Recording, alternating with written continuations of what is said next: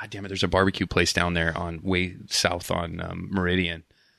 It's yellow. Anyway, and they yeah, they have yellow all over the outside of the building. That's how I remember. But they do sweet tea. They'll give it to you in like a giant 1 gallon jug. Oh, it's the best. I get the half gallon. I get a half. They have really good barbecue in Gig Harbor in the corner. Yeah. It's really good. Have you been there? No, that's where Brogan's from. Is actually Gig Harbor. Gig Harbor, Purdy. It's right in the pocket there by Ace Hardware. Oh, nice. And man, it's like you go by there and the smell of barbecue and you go, I wasn't hungry. Now I'm hungry. You know, it's really good there. I don't want to say nothing bad about the other guys, but the meat falls off the bone. I mean, you just tap it. And it's like, it's really good. I wish I could make the meat fall off the bone.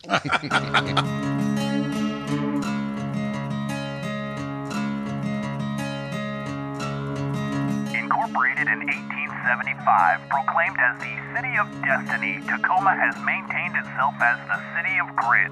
Tacoma kept its in-your-face artistry and individuality that sets it apart from anywhere else in the world.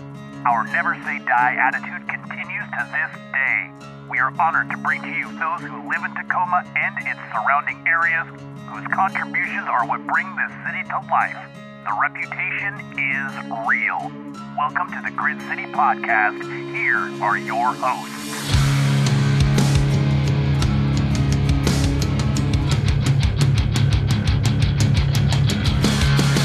Welcome to the Grit City Podcast. I am Justin. I'm Scott. I'm Jeff. And no Brogan, but we do have a lot of people in here today. It's a full house, huh? Yes, it is. We're at the lovely Union Club in Tacoma, downtown Tacoma on Broadway Street, right next to the McMinimans, right next to Puget Sound Pizza, Devil's Reef, all that fun stuff. A lot of stuff down here, including this amazing co-working space that lets us do some stuff. And with us today is Rodney and his motley crew of adventurers. We got everybody here from the old Sidewalk Rescue. How are you doing, Rodney? I'm doing good. I'm blessed today, man, to be here. So thank you. Who'd you bring with you? Well, I brought Sarah Dahl. She's like the president of my board, and she's just kind of keep me in line. How are you doing, Sarah? I'm great. Thank you. Awesome. I have Nancy Bonney. She's like my house mother if you've ever been locked up.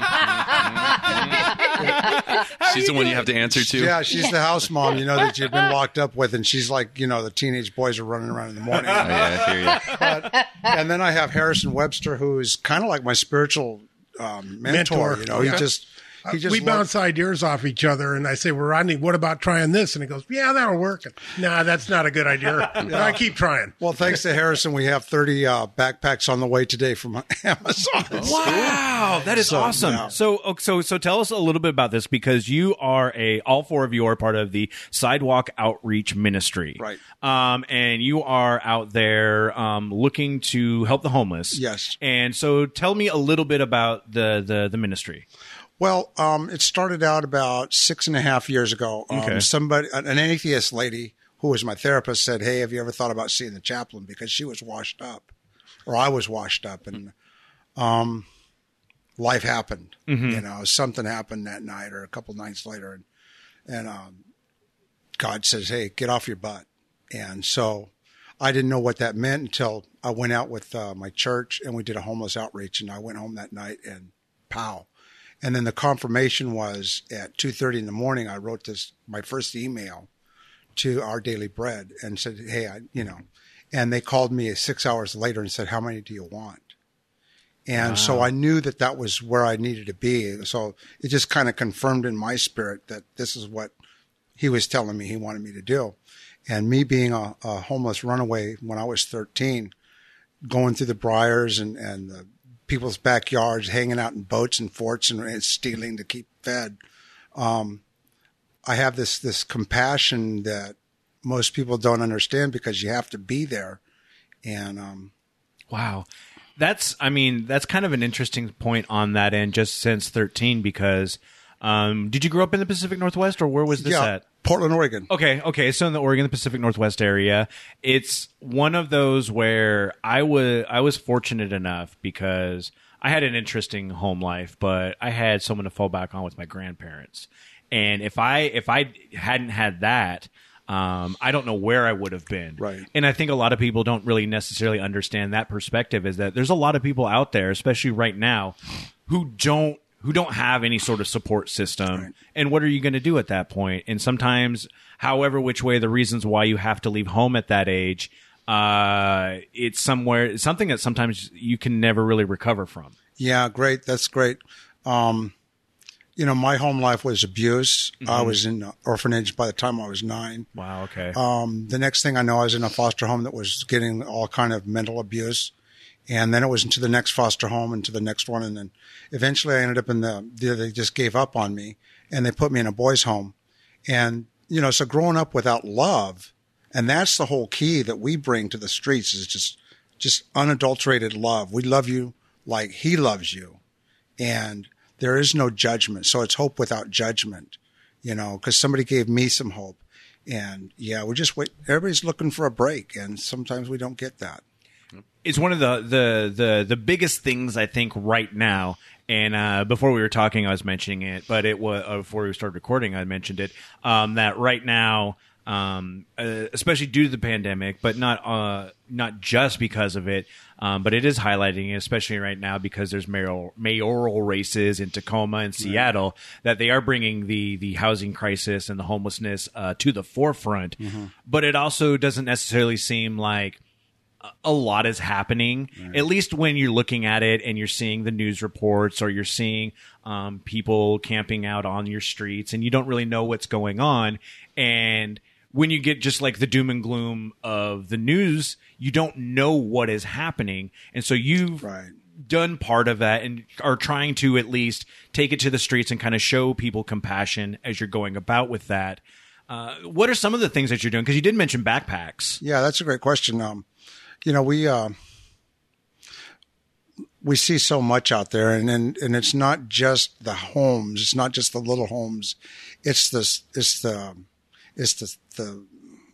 help that these guys get, the resources that they need. There's mental health. There's developmental disabilities. There's physical disabilities. There's emotional disabilities. There's trauma that's lasted lifetimes. I know an 80-year-old lady that I saw yesterday, that I've known for probably going on about 3 months now. And she's still struggling with the trauma that she faced when she was a child. And she's been on the streets for 40 years. Wow. So it's beyond just the shelter. They need the resources for mental health, health. Dental is one of the biggest problems out there. As you see these people face to face, you shake their hand, you say, hey, I love you. You hug them, and their teeth, they can't even eat an apple. Mm-hmm. And so what do you do? So all we have is compassion, love, and prayer. And hopefully somewhere down the line, they see that somebody cared about them, and that actually spills over. And I'd like Sarah to speak on this because she works with one of the ladies that we helped some time ago. Okay, yes, Sarah.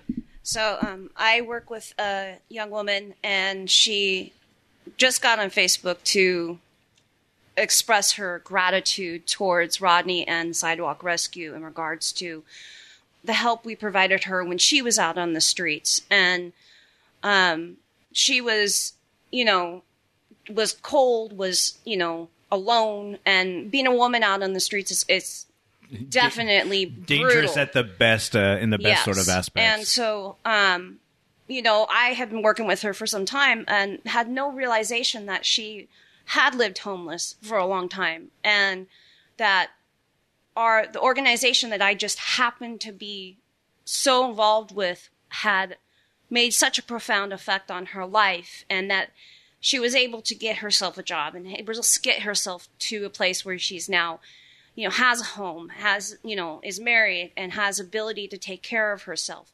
But there was a time when she didn't. And, the smallest little act that we give to these people, the smallest, tiniest little bit of hope, mm-hmm. the recognition that they receive from, that they are still alive, that they're still human beings, that they haven't stopped being human just because they're homeless. And I mean, a lot of the times, even when you look at something like, you'll see posts on social media about the problem that it is, and you'll see the people who are camping out on so much like on Yakima Avenue, and that was the big one because that was the most visible aspect of it. But it's not like it's the only one. But people they're afraid, and just because it's the unknown, it's the dangers of what's going on, and it's dehumanizing in a big way that is very unfortunate, because there are certain people out there who definitely do not want to be a part of a system, and that's why they are there.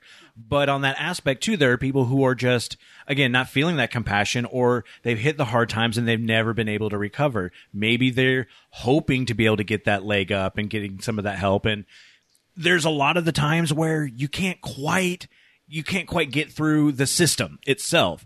And so having something which you're doing, and people can check it out at sidewalkrescue.com, is that you can see what's going on, and you can help out in ways that aren't necessarily telling someone, hey, just go to a shelter, because there's so many hoops to jump through with those, because they're inundated with people and they've got that red tape. Right.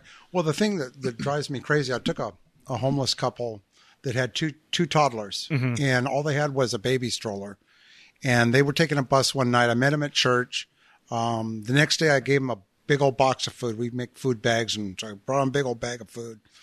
And they were carrying that around for about a day and a half. And then they called me up and said, hey, they just kicked me out. And I'm like, what do I do? So it's like 9:00 at night, house call time. I actually do house calls. And so I met up with them. We took them to Fife, got them at a motel, told them to come down to the Salvation Army. I shouldn't even mention the name, but the problem with the crisis is the system is so overloaded. Yes. That it's 90 days best.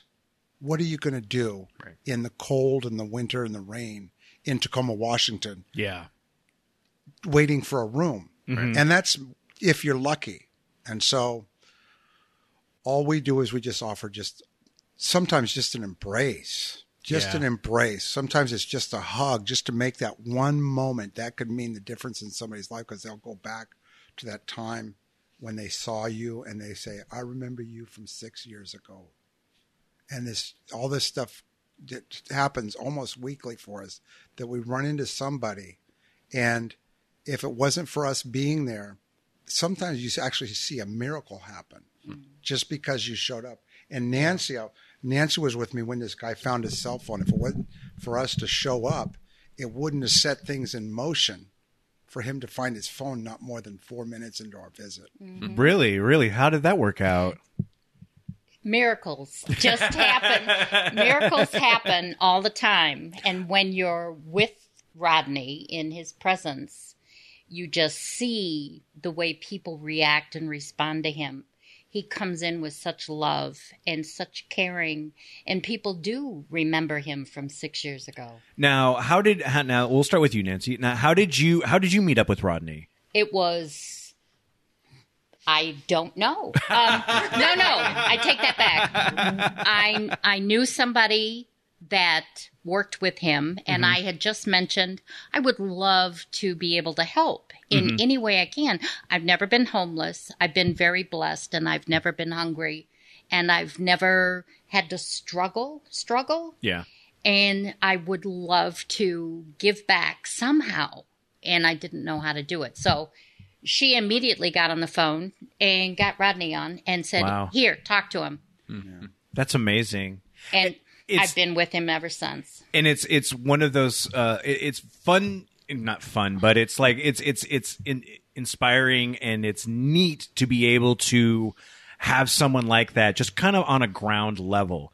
I know personally that I have worked with Safe Streets, because they've been a help in terms of, I lived in the neighborhood that once they just moved out, but the tiny home community that was up off of McKinley and 60th and 64th, I think. And there was a huge stigma when that came in. And it was like, oh, this is going to be overrun with crime, and we're going to have to deal with all this stuff. And they had meetings over Zoom to kind of dissuade those fears. Right. But even afterwards, just being on the Facebook pages that for my neighborhood, and it would be like, so-and-so's doing this thing, and then they're from the tiny home community. And it was like, first off, they are absolutely not. Second off, they're allowed to be at the park, so don't worry about it. And But it was just trying to like show them, and even just getting like TPD involved and saying, here are the crime reports from the other places. Yeah. They're not causing issues. Thank you. And it's not to say that there are, I mean, everywhere is going to be different, right. And everybody is going to be different, and that's no different from any of the people experiencing homelessness. Right. They're going to be separate people that do different things. Right. I'm just trying to hope at this point in time that I can, in my own way in the neighborhood, is just say, hey, push. It's like, take everybody as they are, as you see them, and just try to look for the best in everybody. Right. And it's not easy. No. Especially, like I said, with like fear and everything going on right now, but just show that there's a lot of people who are trying to get up out of it. Yeah. And there's a lot of people that are dealing with the mental, just like you were even saying, like years and years of stuff that has nothing to do with even them now as a person, but it will always stick with them. So you got to just take these people, and it's like I'm even saying these people. It's like they're people. They're they are people, and try to take away from the fact that they don't have a home right now, and they're maybe trying to figure some stuff out. But I wish I could say that there was an answer. Yeah. And it doesn't seem like anybody really necessarily has one. Right. So you're just Band-Aiding everything. Right. Well, I think that's awesome because, and thanks for bringing it up because, I keep telling people there's more crime, there's more drugs, there's more alcoholism, there's more perversion, there's more whatever behind closed doors than there is on the streets. It's just that they're an easy target. And God knows what it would be like for us if we were in that survival mode. Yeah. Just to survive. And like I said, when I was 13, almost 14, and growing up through my teen years, walking the streets, that crime, believe it or not, I don't condone it, but it's what helped keep me alive at the time. I've told this story on Facebook. We almost did an invasion home robbery when I was 18. And I was getting ready to be aged out of the foster care system. And this is a real situation that they're actually talking about in the news nowadays. Mm-hmm. And we ended up robbing a 7-Eleven. And if it hadn't been for the military, I would be in prison or dead today. Oh, gosh, yeah. And so, and then I met my wife, and we just celebrated our 39th wedding anniversary. Congratulations. Oh, my goodness. And so, but if it wasn't for her sticking with me, and she just knows my love. That's why she stuck with me. I said, honey, why did you do this? And she says, because I knew your heart. Mm-hmm. And so my heart has never changed. And there's people out there on the street now that have hearts. And sometimes it just brings a hug, a handshake, a little bit of dignity and respect from somebody else to bring that out. Mm-hmm. And so that's part of what we do. And Harrison has seen this many times, and Harrison has taped us and did his photography video. So yeah, I like Harrison. Yeah, Harrison, talk a little bit about it. Sure. I just would like to explain to the audience just the mechanics of what Sidewalk Rescue. Rodney's got. Yeah. So Rodney's got a pickup truck, and on Fridays he has volunteers come over and they load up individual bags with really good stuff. I mean, there's beef jerky in there, things that people on the homeless. Bottled water, cup of soup, fresh pair of clean socks. Once a month, they go to Costco to buy a case of crew socks. Wow, yeah. And the gentleman that owns beef jerky here in town donates between $3,000 and $6,000 worth of beef jerky every month. Wow. And so when those bags are handed out, they got really good stuff in them. I mean, good stuff. And stuff that sticks around, too. Like the jerky, that's an amazing... They can carry it, and it doesn't... You don't have to worry about it going bad. Yeah. I'd like to tell a story on Rodney, just to tell you what kind of character... Here it comes. Scott, listen to this. I'm really going to try to tell this story without crying. My background is I grew up rich. My folks were rich. My dad was a doctor. By the way, he was a caring doctor. He made rounds and that kind of thing. So he was but we were rich. And so going out with Rodney was kind of a real culture shock, right? Yeah. So I'll tell you this one story that just wowed me. We pulled into this parking lot. We were downtown Tacoma. across the street was a car wash. I think it was near Portland Avenue. Yeah. I know what you're talking about. Pink Elephant. Yeah. Oh, okay. Yeah. Yeah. Back when it was still the Pink Elephant. And so anyway, so there were like 6 or 7 homeless people just leaning up against the wall on the car wash. And Rodney goes to the back of the truck, grabs 6 bags. Talk about determination. It's like nothing was stopping him, And so you just kind of stand there going like, whoa, okay. And so he's walking across the street with 6 bags of food. And it's like watching the Pied Piper.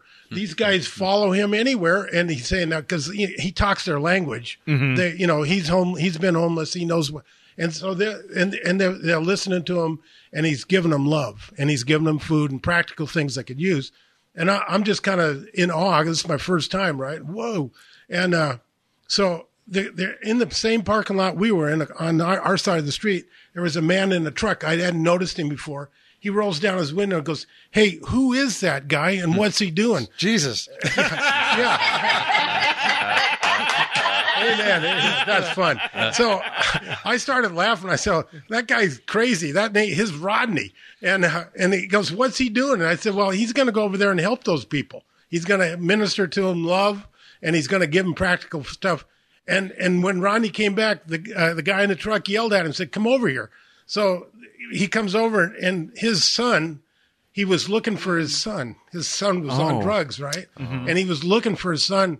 And he asked Rodney to pray with him, and he just listen. Let me tell you something about Sidewalk Rescue. This is an organization I've never seen anything like it. Sidewalk Rescue doesn't lack for anything.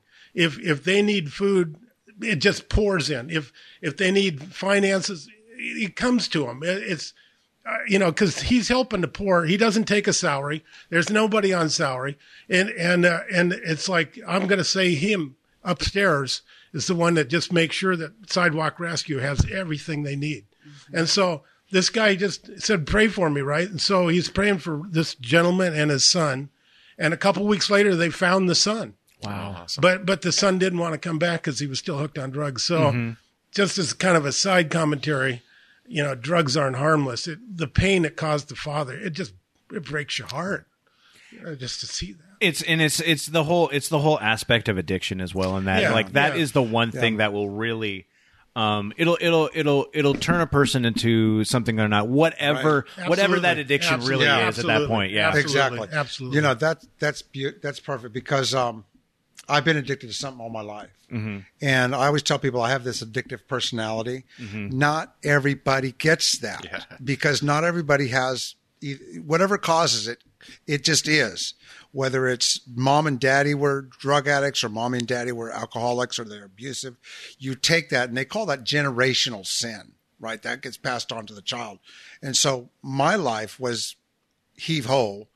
And so I took my addiction to every corner of the world. I was actually going to bring my testimony in to show you guys, but I've done just about everything. And I still struggle. We all do because we're human. We're doing this thing called life. Right. And if we can't learn to understand that we're all doing life, I just drove by a lady here the other day. I was telling these guys this morning. She's crossing the street and she's like, okay. And then she hit the hill. And I could see her just grimace as she had to face this hill. Yeah. And sometimes that's the way life is. Even for all of us, we hit that hill. All the time. No, we're crossing the street and then all of a sudden, bam, you get that hill.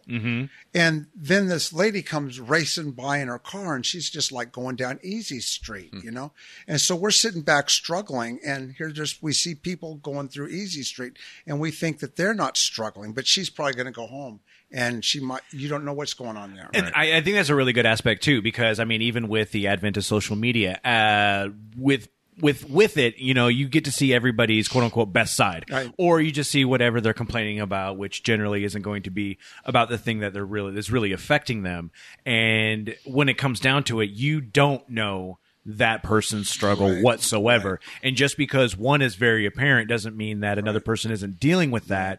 And especially these last, how many years has it been for this whole thing going on? Oh, that ended. Oh That's yeah. over. Oh That's yeah, over. yeah. I forgot. Yeah, I forgot. We beat 2020, and we have now just decided to collectively move on. Yeah. But yeah, so it's like you just don't really know what is going on. Yeah. The one, I mean, silver lining, I think it really comes down to all of this. Really, is just the aspect of bringing a lot of this to the forefront.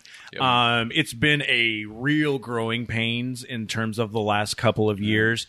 But when you look at stuff like even just the advocacy of mental health has been really big in the last couple of years. Yeah. And I mean, for someone experiencing homelessness, it's not easy because a lot of the times it's not like they can go and seek professional help because the funding isn't there for them for outreach, and they can't just go to an office and go and do it. Right. Well, that's what I'm saying. You think this is so awesome is because, like I say, the military was my out, was my big break. I was a jewelry designer for probably almost 20 years. And really? Down here in Tacoma. And I came down with mental health. And if it had not been for the VA services, the military, I would be on the streets or dead again. And so my income, I survive off of disability. I have a mental health diagnosis. And it doesn't make me crazy. It doesn't make me stupid.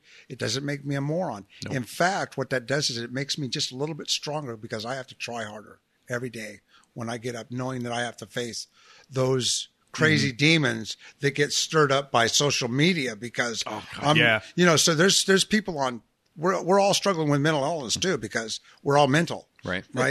And so when we see Johnny with his new son and mommy there and she's smiling and they get like 1 million likes. And then Timmy down the road is like, man, I'm getting beat by my dad. My mom's an alcoholic and they're making fun of me at school. And this is all playing out in the media right before our eyes every day.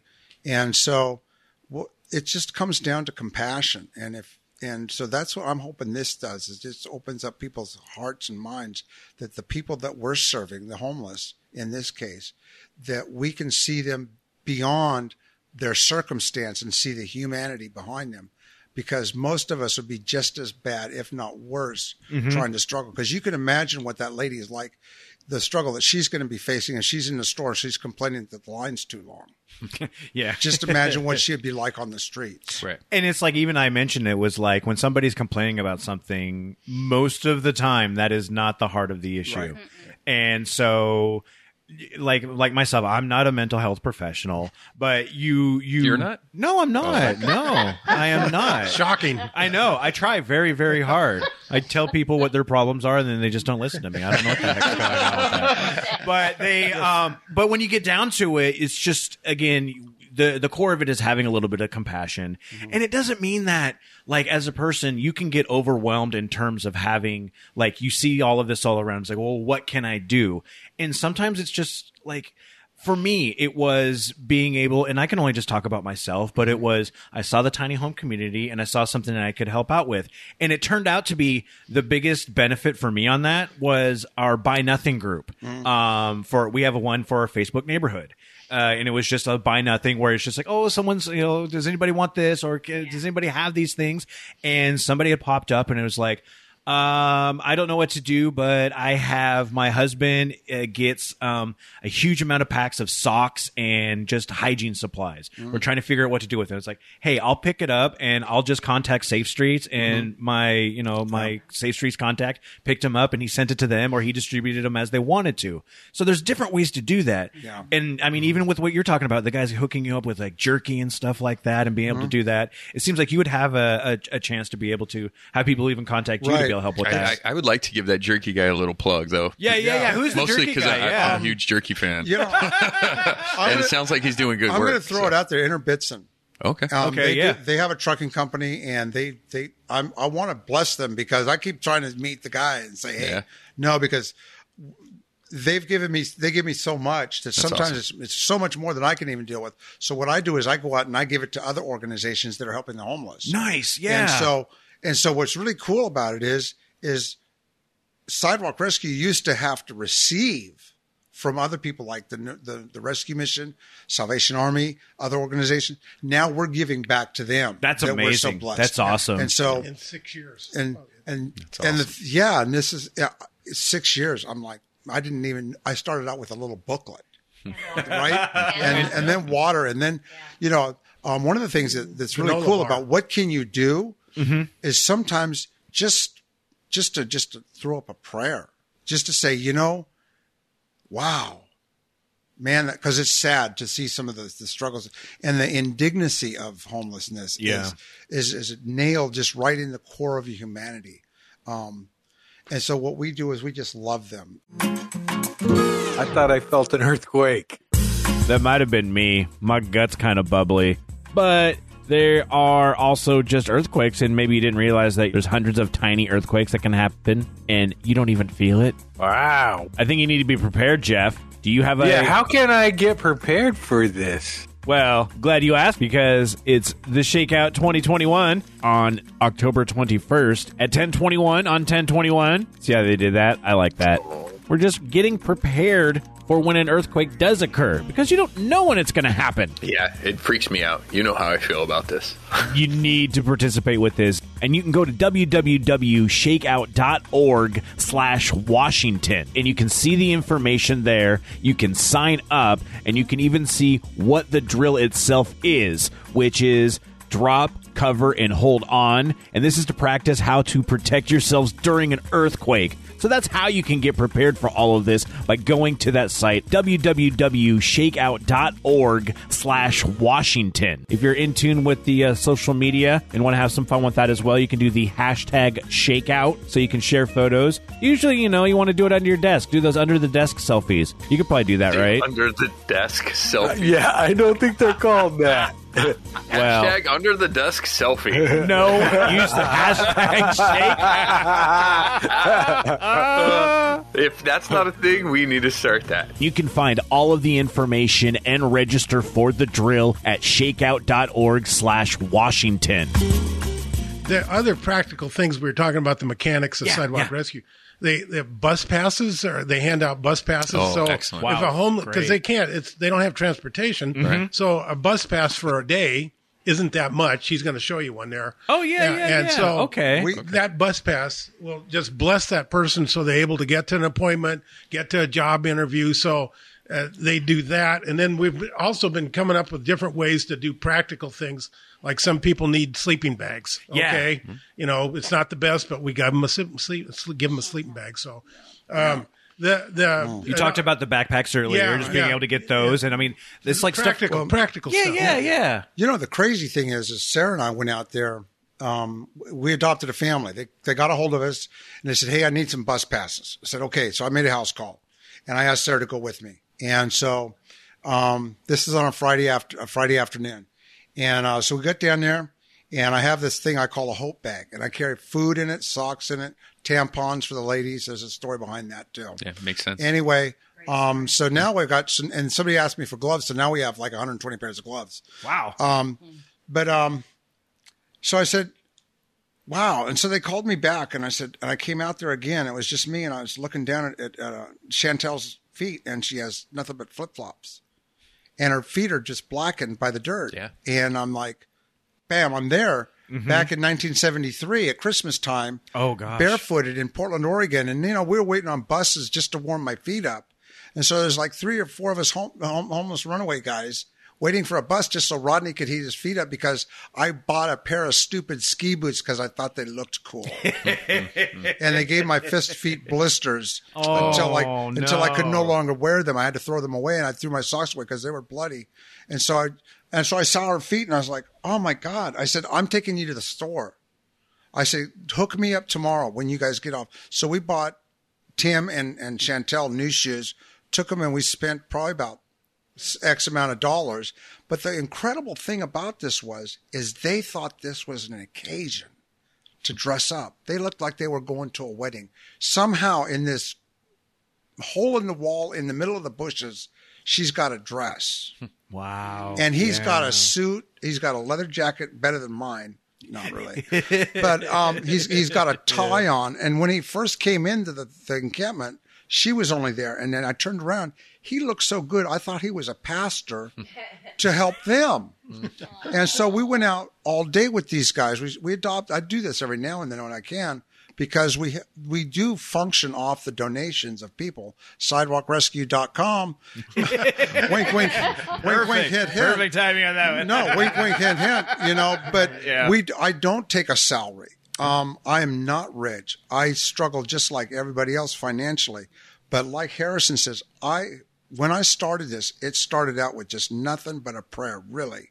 And a bottle of water. And then a bottle of water. And then, the tampon story to me is the most fantastic one of them all. I'm down here on South Tacoma Way and Pacific Avenue under the underpass. Mm-hmm. I drive up on the sidewalk and I'm passing out food to this guy and he's got food. And there's this lady screaming and yelling and cussing and flipping everybody off. And, when I hear the word fuck, excuse me. Oh, no, yeah. When I hear the word fuck, I want to know what's behind it. Yeah. There should be a reason why they're saying it. Yeah. If I'm on Facebook and I see the word fuck, I don't get deterred from it. I don't get offended by it. I want to know why this person is feeling the way they are. And so she walks up to me and she says, I'm fucking bleeding on myself. Oh. And no man alive knows the feeling of what that must be like. But right there at that moment, I said, God, you got to help me do this. And within probably about a week and a half, I had over 324 tampons in my because somebody heard my story and said, I can help you with. They went on Amazon. Yeah. They went on Amazon. They sent the stuff to my house. Right now, we're coming up to winter right now. I need hand warmers. Hand warmers. Okay. Right? Okay. Yeah. Those jackets, hoodies, whatever it is. I told my wife, this lady asked me about a shed. She says, could you use another shed? And I'm going, oh man, I could put one up in this. And so I asked my wife, because I always tell my wife, every day, I say, honey, every day I literally say this. I don't know where this is going. Yeah. Because it's so incredible. And so I said, honey, what about a shed? And she goes, no. And she says, well, maybe on the other side of the house. So I'm thinking, in the living room. Right. So I called this lady up and I said, you know what? If you know somebody that's got a shed or who wants to donate a shed, a 20 or 30-foot shed, I'll put sleeping bags, tents, backpacks, everything that ain't going to spoil. I'm going to put them in that thing. And, and one thing that I've learned from Harrison and I've learned from other people is quit asking for small stuff. There you go. Start asking big. Mm-hmm. Because right now I'm hoping that maybe there's a dealership that will donate a van to us. Okay. Then no matter where I am, well, I can meet a need somewhere. It's very reminiscent of one of our previous guests, David Thompson, who works for Food is Free. Yep. And when we first met him, it was at the McKinley Street Fair. Yeah. And he had a pop-up tent, and it was literally, he just started his little community garden in his front yard, and it just turned massive. And now it is huge. And he's reached out to the community because he's needed more and more things. Right. He needed a truck. He needed a forklift. Right. He needed to get his truck fixed. But the community has come through with a lot of those things because and it might be just somebody who has like, okay, well, we're a business. We got a new piece of equipment. This one is maybe not fulfilling our needs anymore, but still functions. Right. So if you just throw it out there, and that's the beauty of social media. Like we were talking about how crappy it can be sometimes, but when it comes down to it, a lot of the times it can reach out. I mean, if you can avoid reading the comments on anything, it's probably the best. But when you are looking for that sort of community outreach and just being able to hit all of those different aspects, like social media can actually be a boon instead of a hindrance. Well, that's why I stay on. Everybody I'm addicted to it. I think we all are. I spend half my day scrolling and typing because I write the good, bad, and the ugly. Because I know that there's somebody out there that's struggling just like me. But the thing is, I'll give it a plug. Helping the homeless in Tacoma. Okay. I'll go on that. I'll just purposely go on that to see who I can help. So when you're feeling like you want to help somebody, you want to pretend you're Jesus, or you want to be Jesus, you want to be his hands and feet, go on there and say, hey, I'm going to look for somebody. Oh, he needs gas, or he needs a sleeping bag, or he needs a jump. Some guy got a hold of me at 12:30 the other night saying, I need a jump. Well, I'm sorry, I can't drive all the way over to South Hill to give you a jump, but I have jump people. I pushed cars to get them started. Yeah. I've never seen this website. So is it a place that it's people just can like go? Helping Homeless in Tacoma. Okay. And every now and then you see somebody on there. So they can post something. Yeah, they can like, post I need something this. on. I need $20. Oh, okay. It's a Facebook, definitely. I got an app on my phone where I can get some money, so you can give me like $5. Harrison told me that they keep a wallet full of 20s. Yeah. And I give money. People say don't give money. I look at the person. I have to judge their character. I say, hey, man, I'm going to trust you with this. Because, when you hand your kid a present on Christmas, it's up to him now, whether he decides to either play with it or break it. Mm-hmm. Right? And so I relinquish my responsibility once it hits your hand. A lot of people don't feel that way, and that's cool. I get that because I don't want to give my money to a guy that's going to go stick a needle in his arm. It's situational. I believe when you're in a place where you're because I'm in downtown Seattle a lot, and there's a couple of places where you see the same people every day asking for food, and when you offer them food, they get mad at you, right? Because they want money. These guys were all in the car the other day when we did this thing, and somebody tell him what these guys said, because I don't want to say it. No, say it. You say it right now. He said, "Fuck you! I got a job." And so Harrison, Harrison said, "Let's pray for his job," because, but he was angry that we have even assumed, but he was where the homeless are, and he looked homeless. He did. Okay. He looked homeless. His van. Well, my bad. Right? Well, and literally I've this has happened to me downtown Seattle. I was walking home from a movie or Someone walking to handed my you money? car. They were No, like, "Here, take but this." I was. I'm a little disheveled right now. Like I haven't cut my hair, my beard in a little while, and I had a hoodie up and it was up, and I was walking down the street, and the guy literally asked me, and I think it was another person who was homeless. He's like, "Hey, are you homeless?" And I was like, "No." And I was like looking at myself, and I was like, "Okay, I kind of pull off that vibe, unfortunately, or fortunately." But yeah, and it's that same thing. I didn't take offense to it, but I can understand why people would. But you literally don't know. We had another. But yeah, you don't. Yeah, we had the other lady on who was talking about homeless teens. Yes. Yeah. And she was saying that she was helping a homeless teen that was. She was traveling all the way across town just to make the basketball team every day. And she's like, I don't know how she did it. Doing right? everything she She's could like, to we make didn't sure know. no one could see no one could tell or have that that she was perspective homeless. or perception of it. Right. Well, you know what's really crazy? This is the one that gets me. As I talked to a guy one day, and he says, I tried giving this guy a burger, and he wouldn't take it. And he was angry because the guy didn't want a burger. I don't want your And I'm food like, out of your hand, hey, right? He just didn't want the burger. He Maybe might not have had the teeth to eat it either. But whatever it Wow, was, yeah, that's a good point. is that you got angry because he wouldn't accept your gift. Right. And it's like, let it go. Right. Let it go. You don't know. Like I say, when we first started out, we don't know what that other guy is going through right now. Right. And so when we approach somebody, it's respect and dignity and honor that you're a human being and that we care and that there's some hope for you. And whether it's Jesus or whether it's Allah or whoever it is, we're going to honor you today and make you feel like you're a human being. Yeah. And that goes much farther than that guy wouldn't take my hamburger. Right. And I think that goes even beyond more. I mean, obviously you believe in one thing, but the fact that it's non-judgmental, the fact that you're out there trying to help the people, however which way you want to do it, and it's the same thing. It's like in terms of like, hey, if you see like anybody saying it's, I'm not religious, but if you could just think about me, and even your hat, it says it without judgment. It's just Hope without judgment. that's the biggest part about it. It's like to be blunt, I don't care what you believe as long as you're compassionate towards people. I'm more than okay with that. You mentioned earlier about the tiny homes. Yeah. And a lady in my church volunteered me to work because I'm a finish carpenter. Oh, wow. Okay. So I went to the one on 6th Avenue then when they were building it. Mm-hmm. Great idea. The thing really works. It's awesome. And it was fun to work on it. And it was probably some of my best blessed weekends. I really enjoyed helping out there. Awesome. And so the tiny home people take people kind of, they no strings attached. They'll take you, kind of thing. And it reminded me one time I went out with Rodney and people were lining up around the back of the truck to get the bags of food. And, it was going pretty good and I was doing okay, but I kind of lost it when there were two little girls that were like 12 years old on the street. Oh, no, this is not good. This is not good.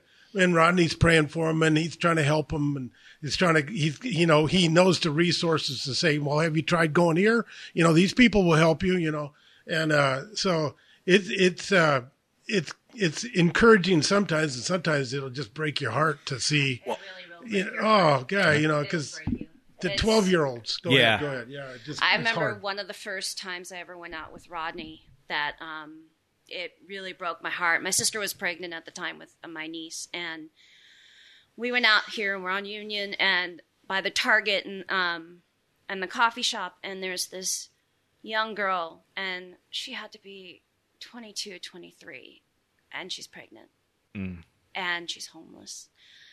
And we helped her the best we could, but I just can't imagine having a child out there and bringing it out into the world when you have nothing. Yeah. Well, and at 21, 22, you're still a baby. You're a baby. You're a child. You haven't even really lived life. Yeah. And to be that young and to see her just, hand out because that's all she has. That's all she can do. And, it does break your heart, and it does.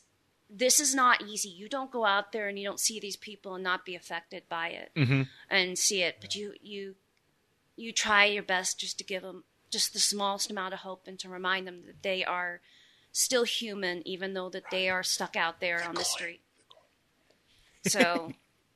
So you're talking about a coin? Yeah. There's no whispering with microphones.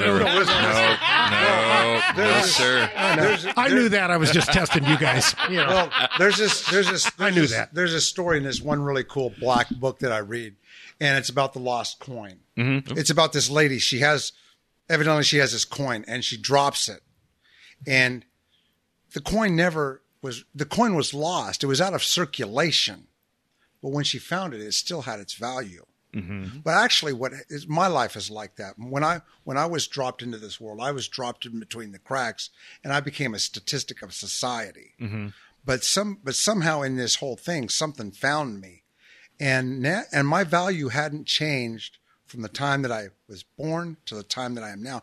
In fact, now I'm actually more valuable because it's like gold keeps going up. It's like, just think of all the experience. If you can take all your experiences in life that you've struggled with, and then all of a sudden use it for your good. Yeah. And that's another story in the good old book, is that if he takes what was bad and makes it for your good. Mm-hmm. And so I take my horrible life, my life of abuse, and my life of this and that and everything else, and I bring it out to the streets, and I know what it's like. And so when I hug you, it's a real hug. It's not one of these superficial, pat on the back and say, see you later. No, I go home, and Sarah's right. It's emotional. I go home and I smile and I thank God.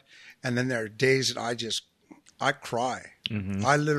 The other day I was thinking about this. I was sitting on my couch and I was thinking that Moses said to Pharaoh, says, let my people go. And I heard this voice that says, Rodney, lift my people up. Yeah. And so that's what I'm trying to do. And we talked about this in the car today. My whole expectation of maybe this is that maybe we can change one person's heart, one person's mind to how we treat and look at the homeless, because they are human. You're an enabler all the time. Mm. And you know what? If it was you, I'd still be there. Amen. To stress it even more on that, it's like when you're showing people that they're still human.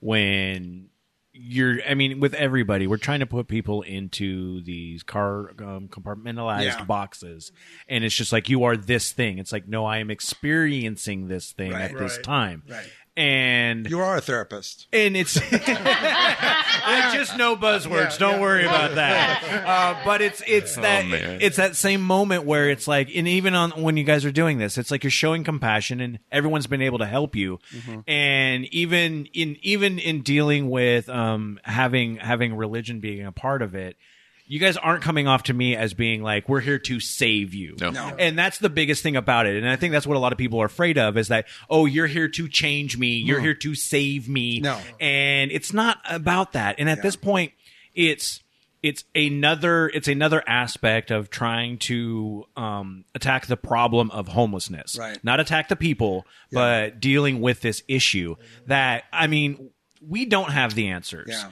And I think just trying to figure that sort of thing out in any sort of aspect and doing it in Tacoma, we're dealing with the issue here and trying to deal with that now. I think that's perfect. And that's just, it's just, we can't change anything. Mm-hmm. I tell people I can't make you do anything you want. I couldn't even do it for myself. I couldn't change me. Something outside of me came into me. And whether it's God or whether it's meditation, whether it's a banana, something, I know, right? something happened to me almost 7 years ago that I cannot explain. And we're talking about that little box. Mm-hmm. I've been saying that for probably about a week. We're trying to put everything in a little tiny box so we can control it, so we can analyze it. And that's the thing. Everyone wants to control something. Yeah. And I'm going to it's kind of a weird thing, but it's the nihilistic aspect of everything. Mm-hmm. Everything is chaos. It is. And you can try to control the chaos, or I mean, even my wife is amazing with this. It's in terms of just like it's not a thing you control. It's what you go with it. It's a river. You're trying to go with the flow and try not to get sucked down by everything. Yeah. It's not easy. No. And life is not easy in any aspect. And if anybody has a succinct answer to anything, they are wrong. Yeah. I'm just going to say it right there. They're absolutely wrong because everything is different and every aspect and everything has changed. And I have to work with that. Right. Like I have to deal with that stuff because I'm like, I got the answer here.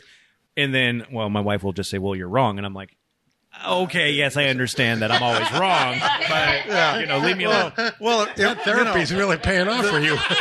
Yeah. Well, the thing is it rains on everybody. Yeah. Yep. Yeah. When we're all out there, when life is raining, the good guys get it, the bad guys get it, everybody in between gets it, and it's like we need to look at each other like we're human beings instead of saying, "Oh, it rained on you today, poop on you." Yeah. And I'm going through really good times, so screw you. Yeah. I take what people give me. I take the gifts that people give me, whether they're financial, whether they're in-kind donations like the beef jerky. I take it all and I give it back. Mm-hmm. And I give it back because I know, just like yesterday, I drove out and there's a Collective Soul has a song called Shine. Yep. And it says, when heaven shines down on me, I couldn't help but feel that heaven was shining down on me after. And we're talking about the beef jerky because I said, hey man, you need a bag of food? And he goes, no. I said, how about some socks? Oh, I can use some socks. So he comes over and says, you sure you don't want the bag of food? And he goes, do you got any meat? And I'm going, bingo. Done. I got 2 bags of beef jerky in every bag. And he goes, oh man, I am so grateful for this because I'm eating breakfast crap all day. Yeah. Well, and it's just like, I mean, people don't understand, but like that's protein. Mm-hmm. Beef is protein and it's like one of the essential things a person needs. Yeah. And a lot of the times, like, I know the empty calories. I've been poor enough to where it's like, how are you getting your calories? Well, I'm eating a Hostess fucking fruit pie. And it's like, well, it's 500 calories, but it's also 500 calories of crap. Yeah. Like, when you can get just like... It's only at 99 cents, right? Exactly. That's the thing is because junk food is so cheap and it's the most accessible thing. And that's why poor people have such bad health. Right? Oh, yeah. So let me just jump in again. Mm-hmm. Sidewalk Rescue and Rodney makes it a point to try to give quality. In other words, those bags are full of stuff that are actually good for you, and stuff that they can carry. So Sidewalk Rescue's, one of their heart motives of Sidewalk Rescue is to help people with practical help, practical answers. Absolutely. And I mean, even just looking at that sort of thing in terms of like, that's why I love so much like the Food is Free movement. I'll bring them up again because they have just the roadside. And David is very, very into keeping it on the level. So they don't have perishables at their very specific places because they want to make sure that it is good fruits and vegetables that people can use. And it's not going to be something that's, bad milk or any of the dairy that can go bad. Yeah. But we've also, in the past, we've had on I'm not sure if they're still doing it or not, but it was Feed 253. Yeah. And so we've had them on. I wanted the Peace Bus. Those guys would give out things. I'd love to meet Peace Bus guys. I really would love to meet those guys. We'll put you in contact. We've had Quabi on. We have had Quabi on, and that's one of the things that I've loved about just what I've been able to do here. And it's make the connection. I love Tacoma. And I grew up in Tacoma in a university place, moved all around here.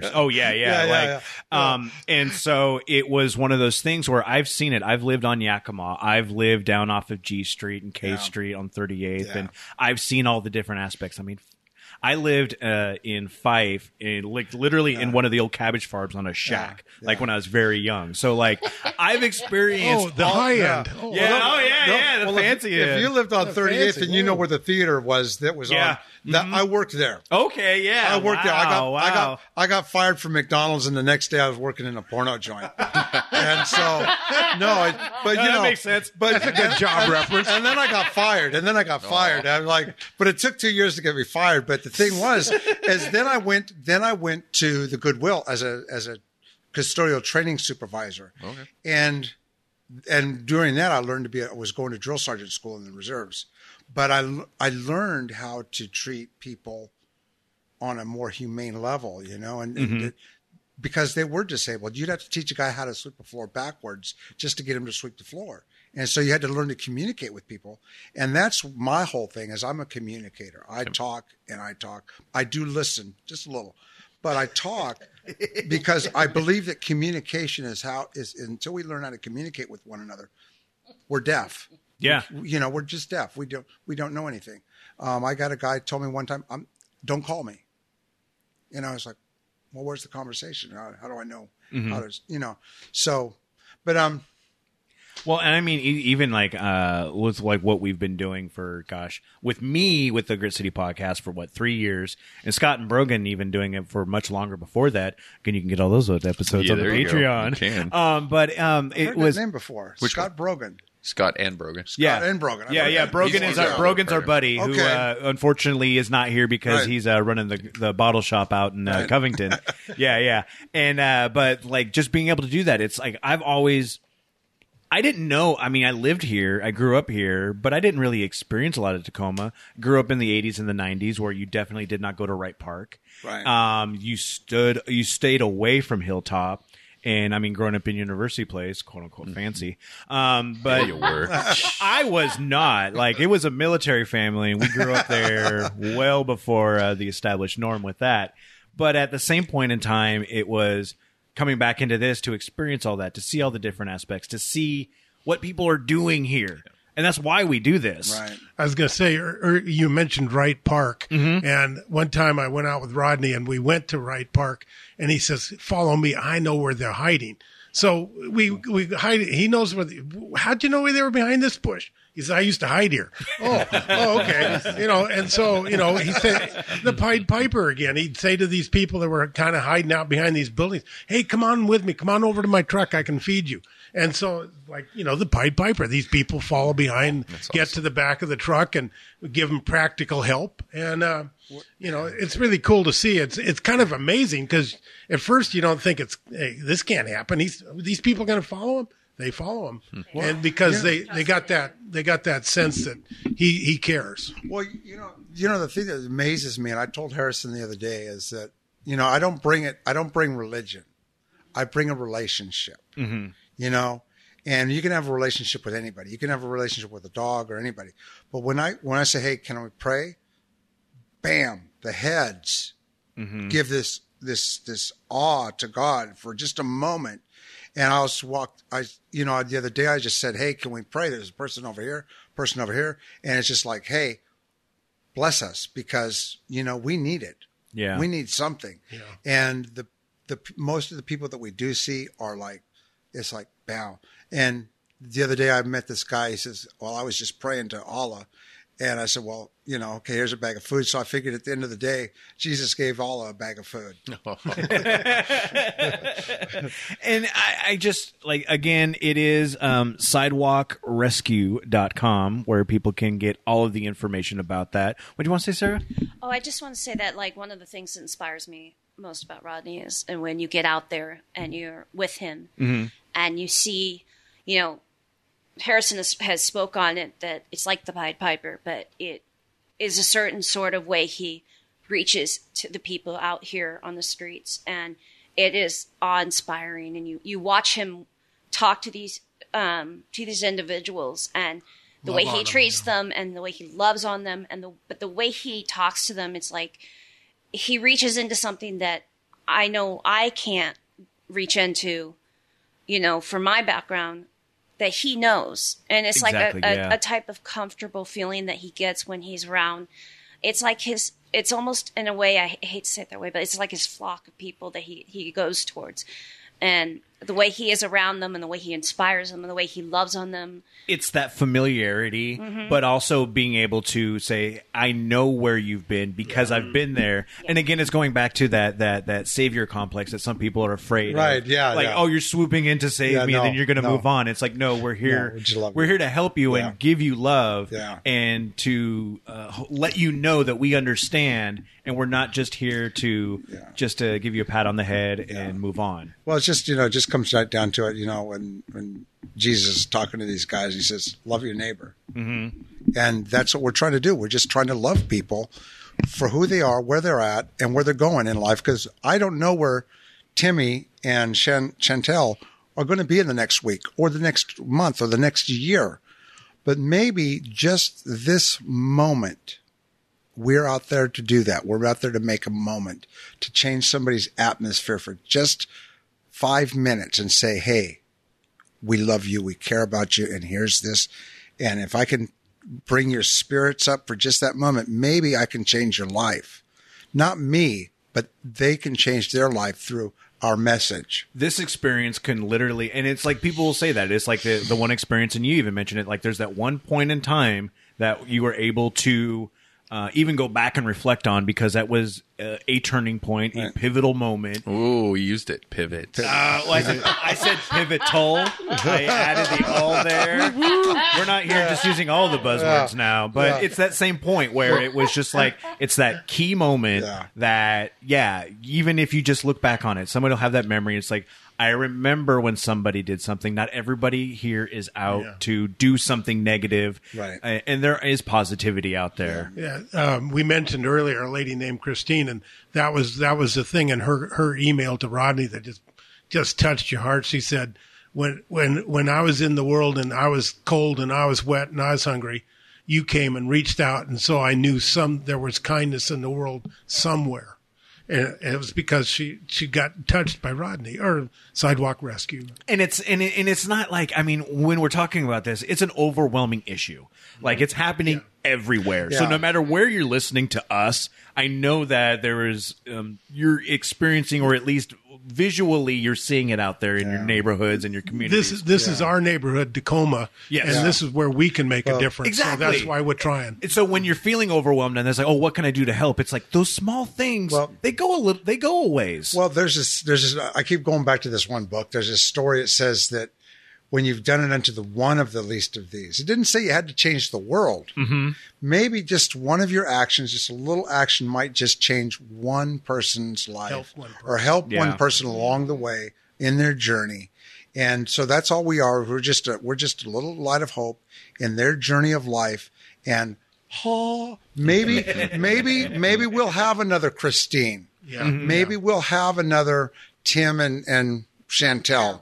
Yep. Maybe we'll have another Shauna, And like I say, every now and then I get shown a little bit of what we're doing that comes back, and it keeps me going. It's kind of like that carrot in front of the donkey. Yes. Right. And at the end of the day, I feel like a piece of trash half the time, and because there's so little out there, we're so consumed with me that we forget about we. Mm-hmm. And it's a community thing. It's somebody said it's the community helping the community. And until we start bringing back some of that community, then we're going to be lost. We go into our little houses, we cook around the fire, we sit in there and we watch the zombie TV, and we believe everything that we're being shown. Mm-hmm. And really the world's waiting for us. Yeah. And so when I see these guys out there, I see the world reaching out and saying, hey, I'm over here and I'm going to get out of my truck if I got the opportunity and I'm going to share a bag of food, a pair of socks, and some love. People can find that at sidewalkrescue.com. Before we do get out of here, Jeff, do we have any coaster questions? Yes. What do we got out there, buddy? I think all these have been answered though, but I'm going to say them, and then we can maybe recap. Okay. So one of them is, what's the items most needed, and why? Socks. Socks is gold. Okay. I had a pair of socks one day. I had a pair of socks one day. I didn't even know I had them. The lady said, "What's in the bag?" I said, "Okay, pull it out." And there's a pair of socks. And here comes Jason. I've met Jason several times. And when Jason walked, it was no more than a matter of seconds that this lady asked me, and I discovered that I had a pair of socks. The desperation on Jason's face was incredible. It blew me away. And I knew something. And he says, "Do you have some socks?" Boom. Oh, Yeah. And the light went on. And again, it was like that moment with the lady that was having her period. I said, I got to do this. And so I started reaching out to everybody and anybody. And, I'll give a plug to Life Center. Yeah, absolutely. They supply 2 boxes of socks every 2 months to me, which is a lot. That's like, 288 pairs of socks every month that we get, and they're brand new, and they're the best socks in town. Thank you, Costco. Because it says to give of the best fruits. Yes. It doesn't say go to the back of your drawer and pull out that holy pair of crap that you're not going to wear. I just remember, right? I remember like when it'd be the food drives at school, and you're like, in order to win the thing, we're going to give you all the garbanzo beans and crap. Exactly. No, that's human. That's what human nature does. Yeah. But see, when I go home, it's like, okay, we talked about the backpacks. I gave a sleeping bag, a brand new sleeping bag, and a brand new tent to a lady yesterday. And it's like bags of food. Here's some socks. What's she going to carry it in? So I get home and I'm going. So I call Harrison. We start talking about backpacks. I can't find any for a low price. Mm-hmm. So I figured out the best backpack that I could get for the least amount of money. And so I said, I'm going to get 30 of them. And so I got 30 of them. And the sticker shock is incredible. But the thing is people don't give me money. People don't give me money to stick in the bank to make a profit off of. Right. They give me money to spend on the people. And hopefully the people that do donate to us and they do, they trust my decisions because I methodically go through everything with a fine tooth comb before I do anything. It's just like the beef jerky. It's just like the cup of noodles. As soon as I seen a need, I went and I said, okay, what can I do that's going to fix this problem? And then bang, zoom, we got socks, we got beef jerky, we got cup of noodle. And, sleeping bags and right. Yeah. Next question. There you go. All right. This one, again, I think we may have hit on this one. It says, what is the most relatable story you heard from someone's homelessness? Oh, that's excellent, man. I talked to a guy just the other day. We did a video, and the guy, when I first met him, he says, God hates me. Mm. And I said, I've been there. And we were all three on the road at this time.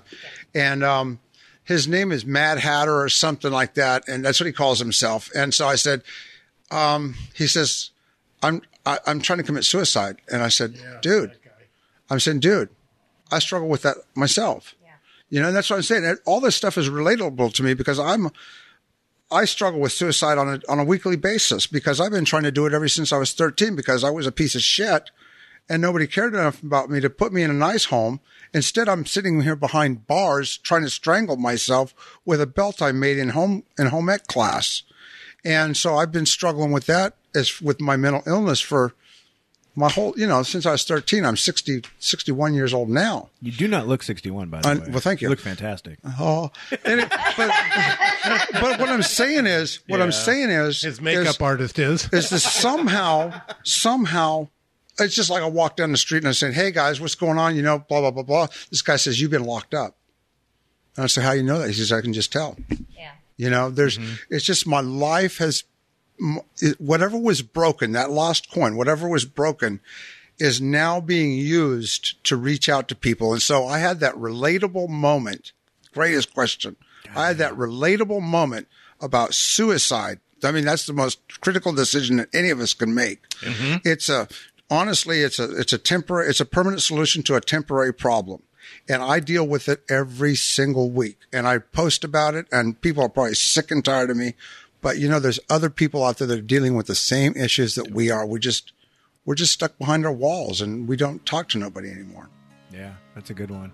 I think it's a good way for us to finish it up, huh? Yeah. Seriously, Rodney, Harrison, Nancy, Sarah, thank you guys so much for coming out here. Yeah, the website, awesome. No, the honor's mine. sidewalkrescue.com. We're here just to put out the word. People can find all the contact information right there. The number is right on the website. Yeah. We're linking it in just the notes of this episode. We've got it on our Discord. We've got a whole bunch of links that Jeff has put up there as well to all the things that we've mentioned, all the shout outs and everything. We've got the links. So check that out on our Discord. You can find all of that at gritcitypodcast.com.